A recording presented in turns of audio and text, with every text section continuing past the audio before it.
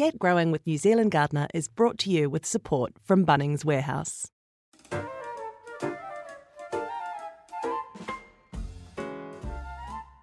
Hi there and welcome to Get Growing with New Zealand Gardener. I'm Jo McCarroll, the editor of New Zealand Gardener, and with me is Rachel Clare, editor of our e-zine Get Growing. We're already at episode 3, Rachel, can you believe it? I can't believe it. I'm so proud to have made it this far. If you've made it this far with Get Growing with New Zealand Gardener, why not get in touch? We'd love to hear what's happening in your garden or answer any questions that you have. Send us an email at mailbox@nzgardener.co.nz. Now, what have you been doing in your garden this weekend, Jo?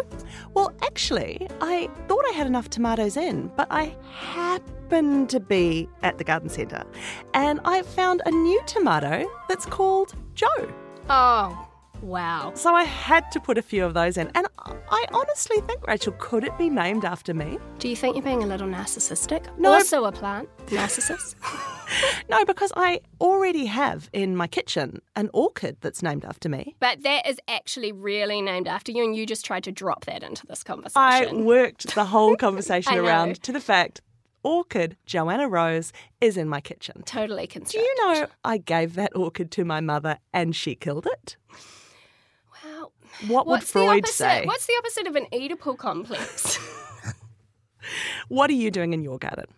Well, I've been turning junk into funk and hopefully not junk into junk because our children's trampoline has turned into a heap of rust. They don't make them like they made them in the 80s. I did a ballet school for years on my trampoline. But anyway, it's completely rusted. So we have been working out a way to repurpose it in the garden. What are you going to do? We are going to take the outer frame, so it comes in its 2 half circles, and we have turned that into a bean frame. And so we've made like an archway. So imagine like 2 half rainbows, and then we're putting chicken wire on it, and I'm going to grow passion fruit and beans up it. A rusty metal climbable structure. That just sounds like an occupational safety and health nightmare. My partner's quite freaked out, and the kids wanted to turn it into a treehouse, and Jacob's worried that it just looks like junk, but I'm fine about it. I think it's going to look amazing when it's covered, and I will feel like I'm doing my bit for the planet. So also in my garden this week, I think I'm going to put some more chilies and capsicums in. It's a really good time to plant chilies and capsicums, and it's worth being aware that these crops are real heat lovers. It's a good rule of thumb to wait until you can see your tomatoes are actively growing. If your tomatoes are just sort of sitting there and not doing much, don't put your chilies and your peppers in, because if they have a cold start in life, it'll really, really hold them up. Both chilies and capsicums are really productive plants, and so they need a bit of support, especially capsicums, because the big and quite heavy fruit can really break those brittle stems. So stake them at planting time and tie those fruit-bearing branches onto a support and keep the water up, especially if you've got them in pots. Once they start flowering and setting fruit, feed them maybe every fortnight or so with a liquid fertiliser.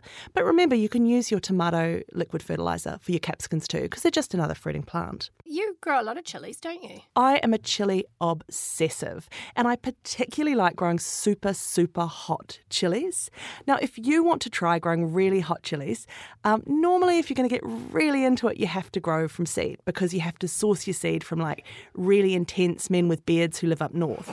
But one chili that you can buy at the seedling stage, which is quite a hot chili, is the Buchalokia.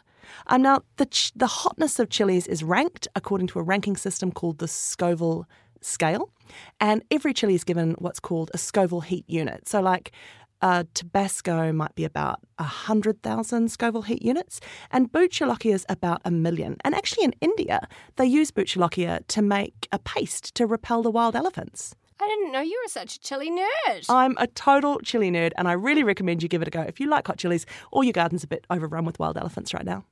I am also growing a heat lover. One you can't eat, which are dahlias. I love dahlias, and you've got a little bit of time to get them in. You can kind of usually start planting them after the last frosts, and I'd keep planting them up until the beginning of December. I've got a box of dormant tubers and I'm doing some really cool colours. I'm going for a combination of pretty pinks and burgundies. So I've got cactus dahlia, blackjack, and a hot pink pom-pom called rococo. Now, dahlias don't require too much. You don't need to overthink them. Just give them an open, sunny position with a little shelter from wind, a compost and rich soil that is free draining. But you don't want it too rich because they don't like that. They'll get soft, sappy growth that breaks. Now, when you plant them, make sure you put in a stake because they can grow up to 2 metres high. Do you like dahlias? I love them. And I'll tell you a technique I've seen in someone else's garden is to grow them up through a frame. And that way you can avoid the ugly stakes that can ruin your flower border. That's a good idea. And I read that you can also grow them in pots. And so you can grow them till they're maybe like 20 or 30 centimetres high. And that way you're not putting your spade through them accidentally when you're planting other things or weeding your garden. Nice. Yeah. I'm also putting in some more basil. Now, that's another heat lover, and it is finally warm enough to sow basil direct outside, or you can put seedlings in now too.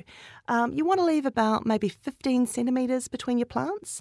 And if you overcrowd it, if you're sowing from seed, don't worry about it. Just pull out the plants when you're thinning and just use them as a microgreen. I put in that large leaf basil, Genovese Giant, which is brilliant for pesto. It's got an amazing flavour, but it's not good if you want to make that caprese salad because the leaves are just too big. You have to tear them up and then they brown off a bit at the edges. And you need to buy your basil at the garden centre, don't you? Because lots of people try to put those hydroponically grown ones from the supermarket in the ground and they're just too soft, aren't they? They just haven't had the exposure to real life, those hydroponic herbs. They also tend to be really crowded in a pot, so you've got numerous seedlings in one tiny, small pot. And so they're here for a good time, not a long time. Well, I've been growing cucurbits. I've planted a whole lot in one raised bed because cucurbits all like a really rich soil, and also my 7-year-old managed to buy about 8 types of cucurbits when we were at the garden centre. So we have been growing watermelons. Now, I have never successfully grown them, so I'm hoping that this year is the year, and I'm going to try and give them lots of compost throughout the growing season and also potassium-rich fertilisers. I love growing new things, and the kids and I have also been growing mushrooms in our garage. So, to get some top tips, I talked to an expert mushroom grower. Mushroom growing is a serious matter, so I'm going to take it straight to the top and talk to Tim Thornywell, who's been growing mushrooms since 1979 and sells mushroom growing kit sets through his business, Mushroom Gourmet. Now, Tim, you started off as a teacher, but obviously children sent you into a dark, small cupboard and you began growing mushrooms. How did you get into it? Fair comment. I guess I've always been a bit of a forager. Even as a kid back in Britain, we were always looking for blackberries and what else did we look for? There was hazelnuts in the hedgerows and obviously the wild mushrooms were there to be gathered by the bucket load. And yeah, just sort of looking for wild food was where it all started from, really, an awareness that there is an abundance out there and fungi seem pretty interesting. So when a flatmate of mine said a friend of his had some chicken sheds out in Kungu that might be available to try growing mushrooms in, somehow it just seemed like a great idea. So the three of us all sort of got in together, and another friend was the zookeeper at the Auckland Zoo, and cool. He was able to smuggle out elephant manure for us. So we thought, well, we're onto something big here. So elephant that's mushrooms. how it started. Now, there are heaps of different kinds of mushrooms. Can you just tell us basically what is a mushroom? Well, a mushroom is really the fruit body of a fungus. So usually we don't see the actual living part of a fungus because it's underground. So the living part is like the apple tree is to the apple. So underground we have the mycelium, or the roots of the mushroom, or they may be living inside a tree. So some mushrooms, like the oyster and shiitake, they will grow out of logs, or grow out of a tree. Others grow out of soil, so that's your field mushrooms and your ink caps and your parasol mushrooms and your morels. There really is a wide range of mushrooms for many different environments. What types of mushrooms do you sell at Mushroom Gourmet? Well, our favourite really would be the oyster mushroom. So we have a pink one and a grey one. And after that, I guess the next best one would be probably the common button or field mushroom. And shiitake would be close on its heels, I think. Shiitake is a little bit trickier in that you need to find a bit of tree or a log from a oak or a poplar or tower or beech and then drill holes in it and put the spore into the holes into the holes in the log. So it doesn't suit everybody. Whereas when we provide kits, then everything's pretty much in the pack, and you just have to cut holes or water, and the work is done, and you just have to watch and enjoy, and then eat, of course. So you normally gather mushrooms in autumn. Why is that? Mushrooms are actually growing through most of the year, unless it's very cold or very hot. And they respond particularly to changes in the weather. And the idea that autumn is a good time for them to send out their spores is what really triggers the whole action of the fruit body popping up through the ground if it's a button mushroom. And the conditions at that stage, of course, in autumn are moist, and it's still warm enough that the spores can do a little bit of germination in the soil, and then they pretty much overwinter in a dormant state until spring, and then they start growing all the way through spring. Through the summer, they slow down if it gets too dry, and then, as I say, once that autumn coolness starts to come in the nights and then a bit of moisture, off they go, and all the goodness that they've gathered over the summer suddenly comes forth as the fruit body. And your kits can be grown all year round, though, can't they? You don't need to wait till autumn. Why is that? Well, we do play a few tricks on the mushroom, and the way the kits are designed does sort of simulate some of the things that happen in nature. So I guess the mushroom doesn't mind being tricked too much because it gets some pretty good free food in exchange. And how high maintenance is it growing your own mushrooms? Do you have to do a lot of work? No, well, that's the thing I've spent 30 years doing, trying to make it easy, clean, tidy, and devoid of all the smelly things that some people associate with mushrooms. There's nothing like that involved in any of our kits at all. So, yep, it's just a matter of, a short period of time just to set things up. Usually it means putting a bit of water into the growing medium, and then putting the spores in, which we call spawn, because that's actually like a tissue culture of the mushroom. Spawn. And then, the mushroom, you can enjoy seeing the mushroom roots grow through all the bits and pieces in the bag. So it's a really interesting experience that kids really like. And many home gardeners think, oh my gosh, there's a whole new dimension to gardening here. Tell me about your favourite mushroom and how you like cooking it. Well, I would have to say it is the oyster mushroom. It's a favourite because it grows so easily, but the flavours can be really, really good too for homegrown mushrooms. It's very hard to beat. And what I like to do with it is I like to tear it into strips. It rips quite beautifully into strips that go very well in a stir fry. Great on a pizza, and as a topping on cheese on toast or something, they're good too, and an omelette, they're fantastic. So an oyster mushroom, though, will only be a good flavour if the growing medium is good. Mm-hmm. You can eat with all mushrooms, in fact. If you have all plants, if you have a poor growing medium, it does affect the flavour of the fruit that you subsequently pick. And so you can go from a very lovely, full-on flavour, like a sort of a blue cheesy intensity, to something really insipid. And, it's an interesting journey, actually, not just beginning to grow them, but then to improve on the texture and the flavour and the keeping qualities. Not so important keeping qualities for home growers, but certainly the commercial growers are always interested in how can you keep these mushrooms longer so that they stay better in the shops. And if you buy a kit, how long does it take to get mushrooms? The quickest kit is definitely the oyster mushroom, and I think the record was 11 days that somebody had, but normally I would expect between 21 and 28 days. It is very much weather dependent, so if it's the height of summer, it's going to really speed through the growing medium quickly and start the fruiting stage quite quickly. If it's winter and you've got it in a cool garage or something, maybe 4 to 6 degrees overnight and under 10 in the day, well, that's going to be the longer side. It could even be up to 6 weeks. But you don't have to worry with mushrooms. All the food is in the bag. The mushroom is going to eat it all, and it is going to fruit, and it pretty much always produces the same weight of mushrooms. So we like to work on the idea that if the growing medium weighed 1 kilogram to start with when it was dry, you're going to pick 1 kilogram of mushrooms off it. And compared to other forms of gardening, that's extremely prolific. And of course, the good thing is with mushroom growing medium is that once it's grown mushrooms, it's also ideal for growing plants, so you can get a second crop. Multitasking mushrooms. Okay, Tim, thank you so much for your time today. It's been really great talking to you about mushrooms. Great. Nice chatting. If you want to find out more about growing mushrooms or order one of Tim's kits, visit mushroomgourmet.co.nz.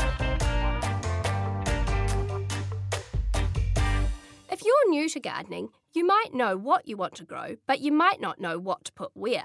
So here is my masterclass on planning your edible garden. To begin with, different plants have different soil requirements. So if you have the space, it pays to group different edible crops together according to their needs.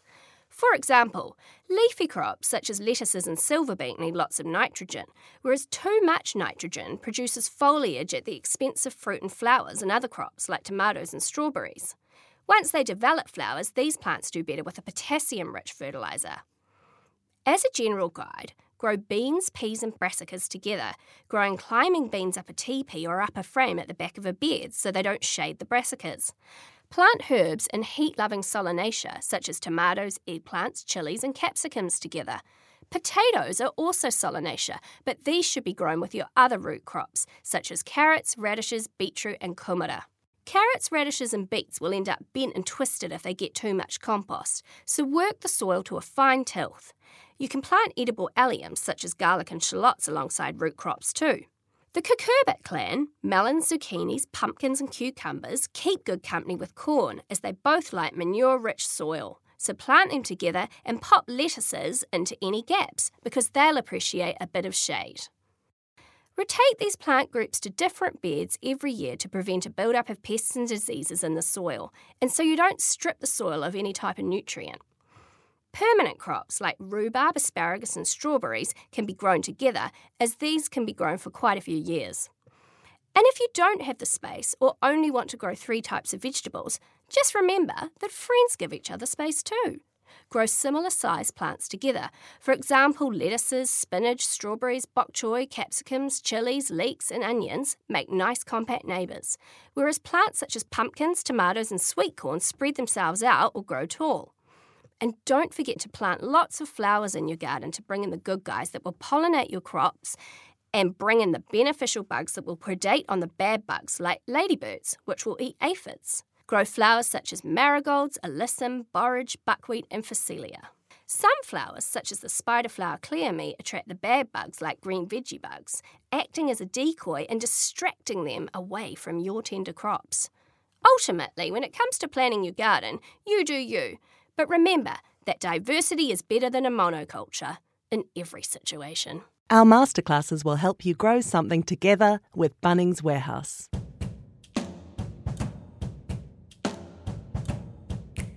And now we better answer some questions, Rachel, because I have a question right here from John Richards, who says, can he grow an avocado tree from an avocado stone? Joe, this is a perennial question. We get it so often because we all love avocados. New Zealand's crazy about avocados. And the price at times. So the answer, John, is that you can, but why would you, really? Because, of course, avocados are not what's called true to type. The plant that grows from the seed is not exactly the same as the parent plant.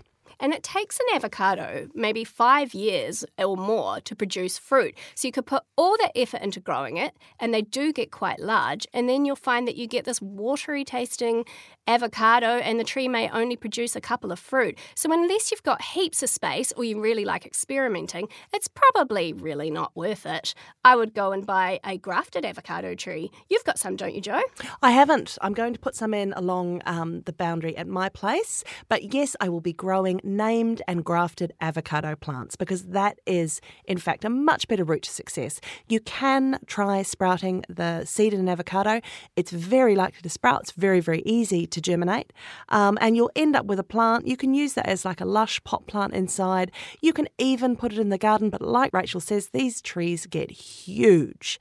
So really, it's a bit of a pointless exercise in futility, unlikely to end up with any breakfast. Yep, a cool growing exercise, cool for a pot plant, but if you really want a bowl full of guacamole, get a grafted one.